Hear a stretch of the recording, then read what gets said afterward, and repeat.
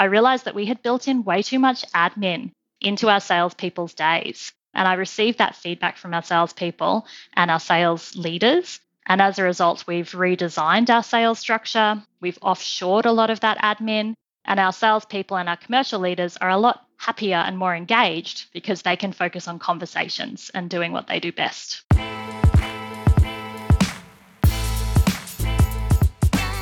Welcome to the State of Sales Enablement podcast with your host, Felix Kruger. Insights and actionable advice from B2B marketing and sales experts that share what it takes to achieve sales enablement excellence. Over the last decade, our guest in today's episode has led the transformation of her company from a transactional recruitment service to a customer-centric talent acquisition software business. We will discuss how she navigated this journey, the impact COVID-19 has on the Australian job market, and how she nurtures the culture required for her sales team to succeed. Please welcome the CEO of Scout Talent, Andrea Davey. Andrea, thank you so much for joining today. Thank you, Felix. Thanks for having me. Andrea, for those people that don't know you, what's your background and what do you do? Sure. So in terms of my background, I've worked in the recruitment and tech industries for 15 years. So that's basically all of my working career. I have a background in sales and marketing, leadership, employer branding, and recruitment software. So I joined Scout Talent Group 15 years ago, and I co-founded the technology arm of the business. So essentially, I led our transition from what we were when I first joined, which was a transactional recruitment agency, to the organization that we are today. That's a B2B software as a service company in the recruitment sector. Excellent. You essentially applied technology to a manual service, so to speak. Yeah, absolutely. Saw that opportunity, saw a gap in the market. We started by building a small piece of tech in-house, and it grew to the SaaS platform that it is today. Awesome. I'm really interested always to hear from leaders how the pandemic has actually impacted their businesses. So what happened on your end from a sales perspective in particular? Like how has the pandemic impacted your ability to source high caliber sales talent?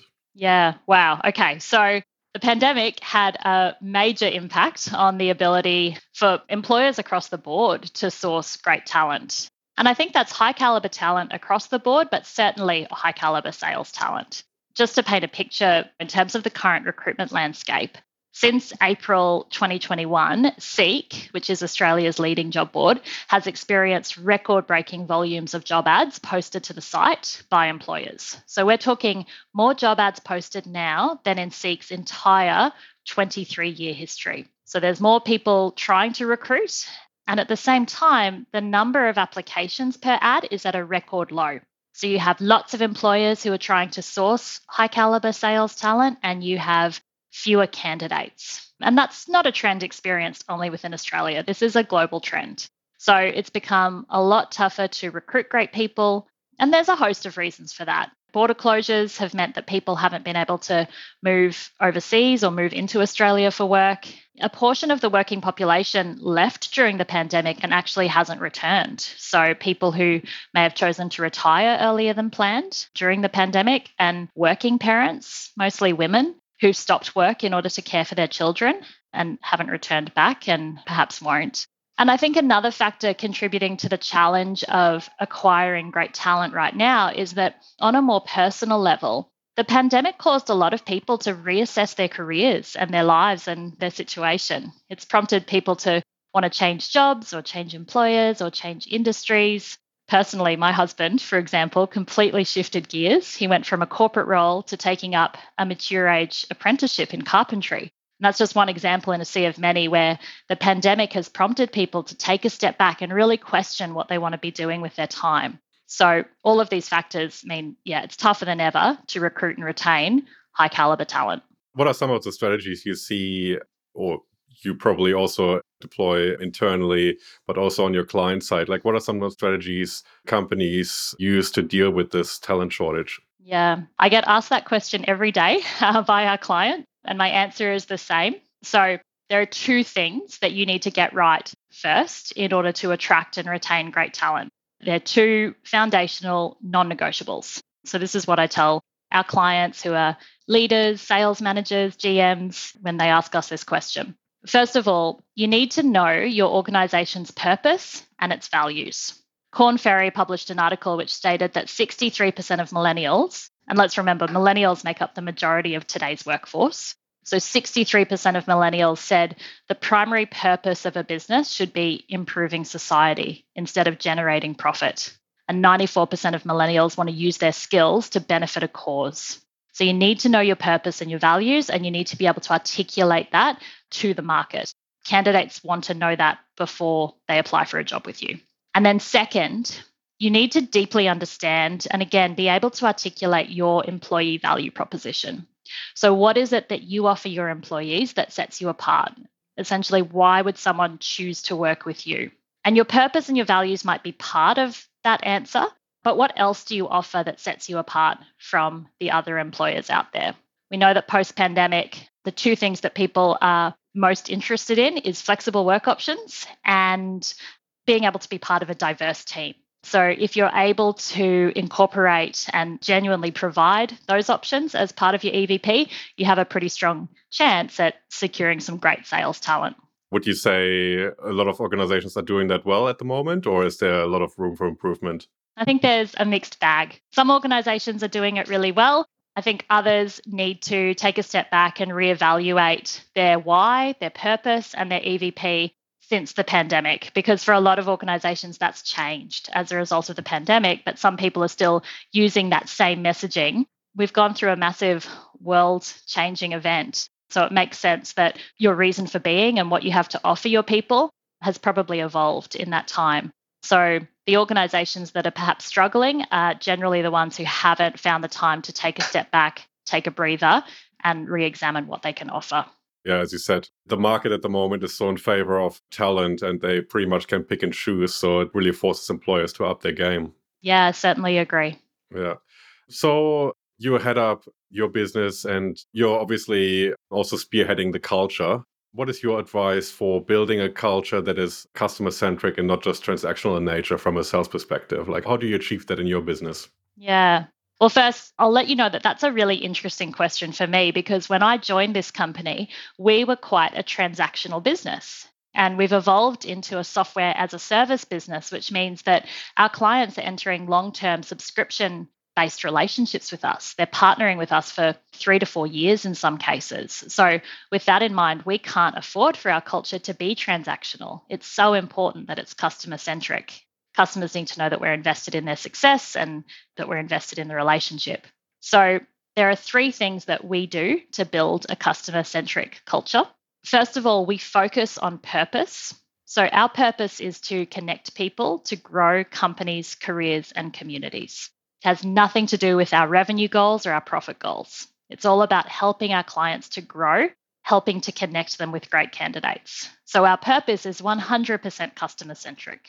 The second thing that we do to build a customer-centric culture is we've built and we work hard to maintain a culture of conversation. So our salespeople are conversationalists. We recruit and train people to be really interested in striking up a conversation, whether it be over the phone or Zoom or in person, more so than simply sending an email to someone and hoping they reply or an in-mail message on LinkedIn. We fundamentally believe that to really connect with a customer, understand their needs, and to deliver value, you need to converse with them. So we emphasize the importance of conversations every day with our people. And the third thing that we do to drive and maintain a culture that is customer-centric is we've aligned our entire sales model to be customer-centric. So what I mean by that is our salespeople are account executives. They're responsible for both winning new business and also delivering or overseeing the delivery of that business and maintaining a relationship with the client rather than winning the deal and then moving on to the next. So they'll work with the client over the duration of their subscription with us and make sure that they're satisfied along the way. And we give our salespeople access to really talented specialists in our business. So our salespeople can bring in different specialists, be it in employer branding or recruitment technology, and introduce them to the client to help the client to achieve their goals. So making sure that our sales model and our team structure is set up with the customer in mind. That's the third way that we achieve that customer-centric culture. And in terms of the purpose, I'm always curious to hear how businesses go about implementing that for themselves, because the stereotype of a big corporate that defines their purpose is that there's a lot of meetings happening, lots of workshops, and in the end you end up with a sentence and it's basically being communicated to the whole company and then it's expected to be adopted. Yeah. How do you make that practical and how do you make it actionable for your sales force to actually live those values? So when we first came up with our purpose, it would have been 10 years ago or thereabouts. We did it in a collaborative way. So it wasn't me and my executive team sitting in a room and thinking it up and then telling everyone what it was. We really did involve the whole team. And 10 years ago, we were a fair bit smaller. So we were able to bring everyone into a room and workshop that and think about our why. Why are we in this business? Why do we exist? What is the value that we create for a customer? So we came up with the purpose together, and that really helped.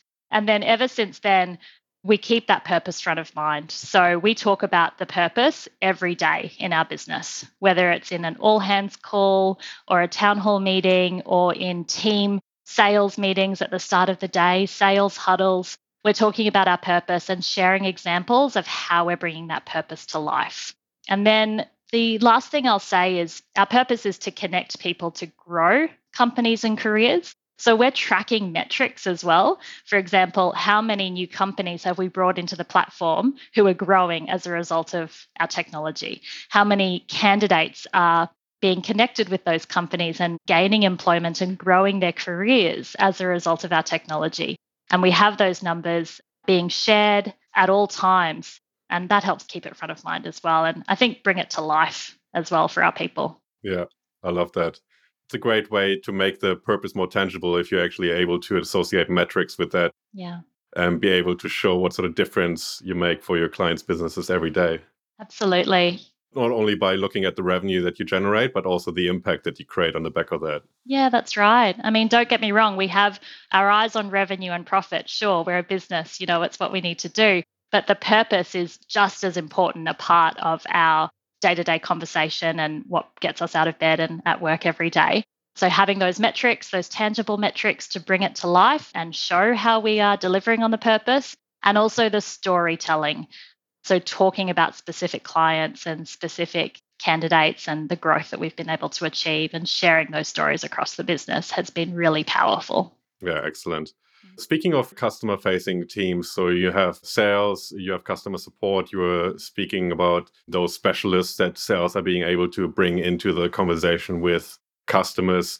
How do you leverage those teams to gain a better understanding of your customers and the market that you're dealing with? Because that's obviously, especially from a qualitative point of view, a very high caliber source. Yes. Well, the first thing I'll say is that within our business, most of the people and the teams in our business are customer facing in one way or another. So it's certainly not just sales who is customer facing. We've spoken about sales, we've spoken about specialists, but even our marketing team and our software engineering team, pretty much everyone is customer facing at least from time to time.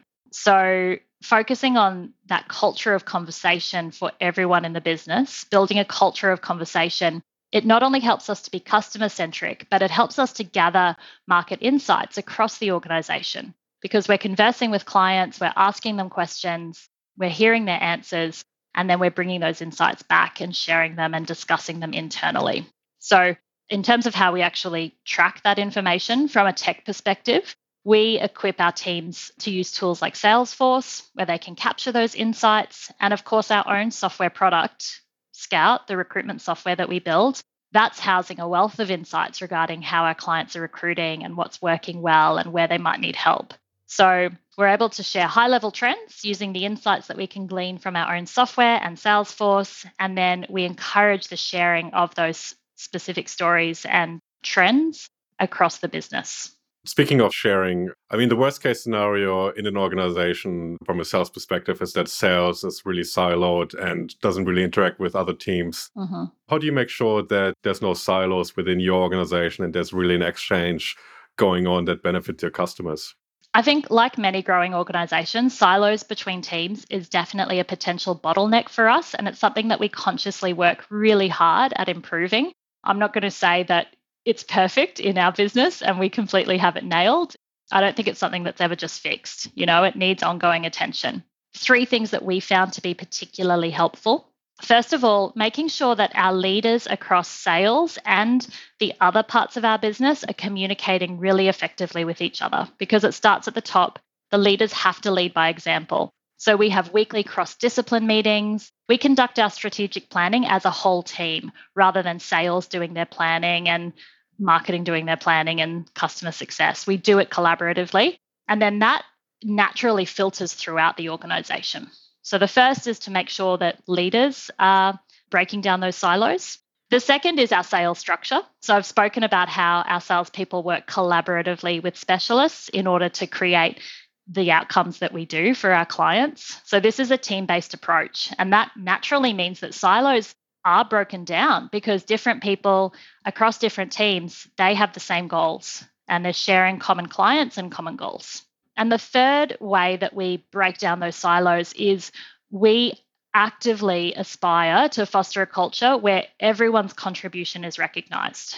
We've grown up as a sales-led organization at Scout Talent, and the risk with that is that people can feel like it's all about sales, and that can create silos. So within our business, we make a concerted effort, whether it be in a town hall meeting or an all hands call or quarterly awards, to recognize and give shout outs to people from all parts of the business, not just sales. And when we're recruiting and training new salespeople, we make sure that they understand the importance of that and how that helps to drive their success. So it's a continual work in progress. We have to always work at it to make sure that those silos aren't starting to kind of creep back in. But those 3 tips have been helpful to us up until now. That's awesome. I love your point about the senior leadership being aligned and there not being silos, because I've experienced it myself in organizations that I worked in, that one day there was a silo because the leaders of 2 departments didn't get along. And then one person was replaced and then suddenly there wasn't a silo anymore. So I think it's definitely a very powerful way for senior leaders to achieve that alignment, to collaborate with their counterparts, which then trickles down to the rest of the department. Yeah, absolutely. And I think alignment in goals is what makes that happen. So if a sales leader and a marketing leader and a client experience leader share the same goal, naturally they're going to be working together and working collaboratively. I think that's also one of the side effects of buyer experience being such a strong focus at the moment for a lot of organizations, because it obviously not only benefits the buyer, but also within the organization, suddenly everybody's looking at the same goal, right? Yeah. And I guess that's where you achieve alignment, especially, as you said, between sales, customer success, marketing, all the departments that are basically hands-on involved in delivering that great experience for their customers. Absolutely. And you need that experience to be consistent as well. So the worst thing is if they've had a certain experience from sales and then because of a silo, they have a completely different experience with the client success team once they come on board. So again, so important to break down those silos. Yeah. I think from a CRM perspective, most companies have a CRM in place, but using it effectively also has that potential to share data, which then helps to break down the silos. So I think that's a common thread that I also see in market, that effective CRM usage correlates to a better buyer experience because the teams are more aligned on that front. Yeah, certainly. And within our business, everyone uses the same CRM. We have access to the same data. We can see a view of the client, no matter which part of the business we work within. So there is that single source of truth. And you mentioned earlier the development of strategy and the ways the senior leadership collaborates on that front. How do you, especially because you're a fast-growing business, how do you strike a balance between short-term revenue goals and long-term strategic goals? Because Yeah. I know myself from running businesses, cash flow is always a consideration. So oftentimes strategic focus is a luxury that you can't afford. But how do you in your organization strike that balance? Yeah, I can 100% relate to the challenge of striking the balance. For Scout Talent as an organization, we've been there in the past, particularly when we were younger and smaller as a business. We would say yes to clients or projects that we probably shouldn't have said yes to, that they were things that took us away from what we do best. And yeah, it was tempting because it might have allowed us to hit a short-term revenue target. I would like to think that as we have matured as a business and as we have grown, we have been able to strike that balance more effectively. So key to being able to do that is clearly defining why our organization exists and what we do to help clients. So again, it starts with our purpose. Our purpose is to connect people to grow companies, careers, and communities. And so knowing that and having that be a fundamental message across the business right from the start, it helps guide our decisions as to where we put our energy. We soon realized in order to fulfill that purpose, our passion and our expertise lies firmly in recruitment and talent acquisition. So that realization allowed us to say no to opportunities that took us away from that space. So we're clear on our purpose. We have a 5-year vision. We have a strategy to get there, and it's consistent. It doesn't change each quarter or even each year. And because of that, the short-term revenue goals that we set align with the strategy and the vision and the purpose. So at the end of the day, we've learned, probably the hard way by making our own mistakes, that chasing that short-term revenue opportunity, if it doesn't align with your purpose or your long-term strategy, in the long run, it's probably going to be more trouble than it's worth. So it's removed that temptation for us and allowed us to really focus and hone in on the opportunities that we know we can deliver upon and do a really good job of. Yeah, that's awesome. And in terms of your advice for other CEOs, I'm always curious about that relationship between CEOs and their commercial leaders. What would be your advice for other CEOs who want to build better relationships with their commercial leadership team? I'd like to think I have strong relationships with my commercial leaders. I wouldn't expect to have all of the answers because, again, it's a work in progress and it's something that I'm continually working on. But some of the things that have worked for me, first, clear articulation of organizational purpose and values. Because once you have those, the rest of the decisions that you need to make around who you hire or which clients you're going to work with, those decisions really fall into place. And you'll hire and retain commercial leaders and salespeople who are inspired by your purpose and share your values. The second is to be authentic, play to your strengths, don't pretend to be someone you're not. I've come to embrace this as I've gotten older. So letting people know the real me, and sometimes that means letting go and being somewhat vulnerable at times. And then the third thing that's helped set me up to have strong relationships with my commercial leaders is I've walked in their shoes. So I've been part of growing this business. I was one of our first salespeople selling this technology solution. And then I recruited salespeople and I grew out teams and I was a sales manager myself before I moved into the role that I currently hold. And I don't let myself get too far removed from the front line. I'm still having conversations with key clients and promoting our products. And because of that, I know what my commercial leaders are facing every day. And I've earned their trust. And I think that strengthened our relationship.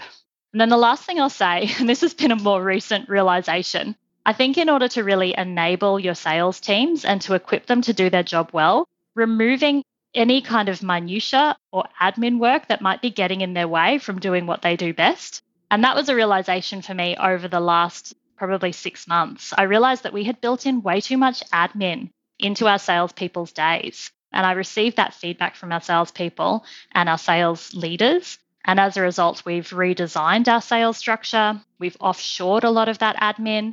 And our salespeople and our commercial leaders are a lot happier and more engaged because they can focus on conversations and doing what they do best.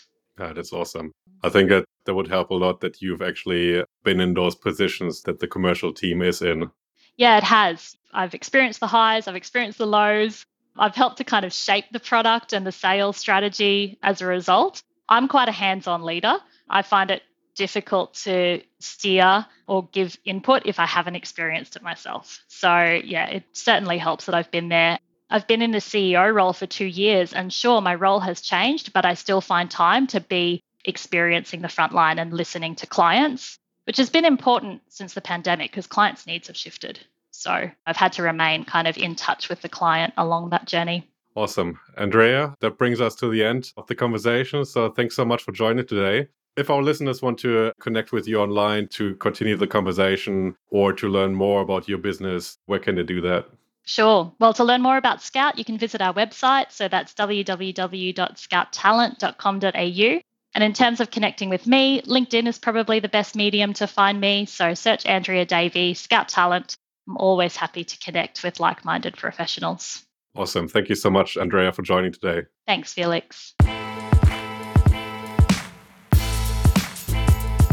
You've been listening to the State of Sales Enablement podcast. To ensure you never miss an episode, subscribe in your favorite podcast player. If you want to learn more about sales enablement, you'll find a growing number of articles, videos, and templates specifically for enterprise technology businesses at kruegermarketing.com/learn. That's KRUEGER marketing.com/learn.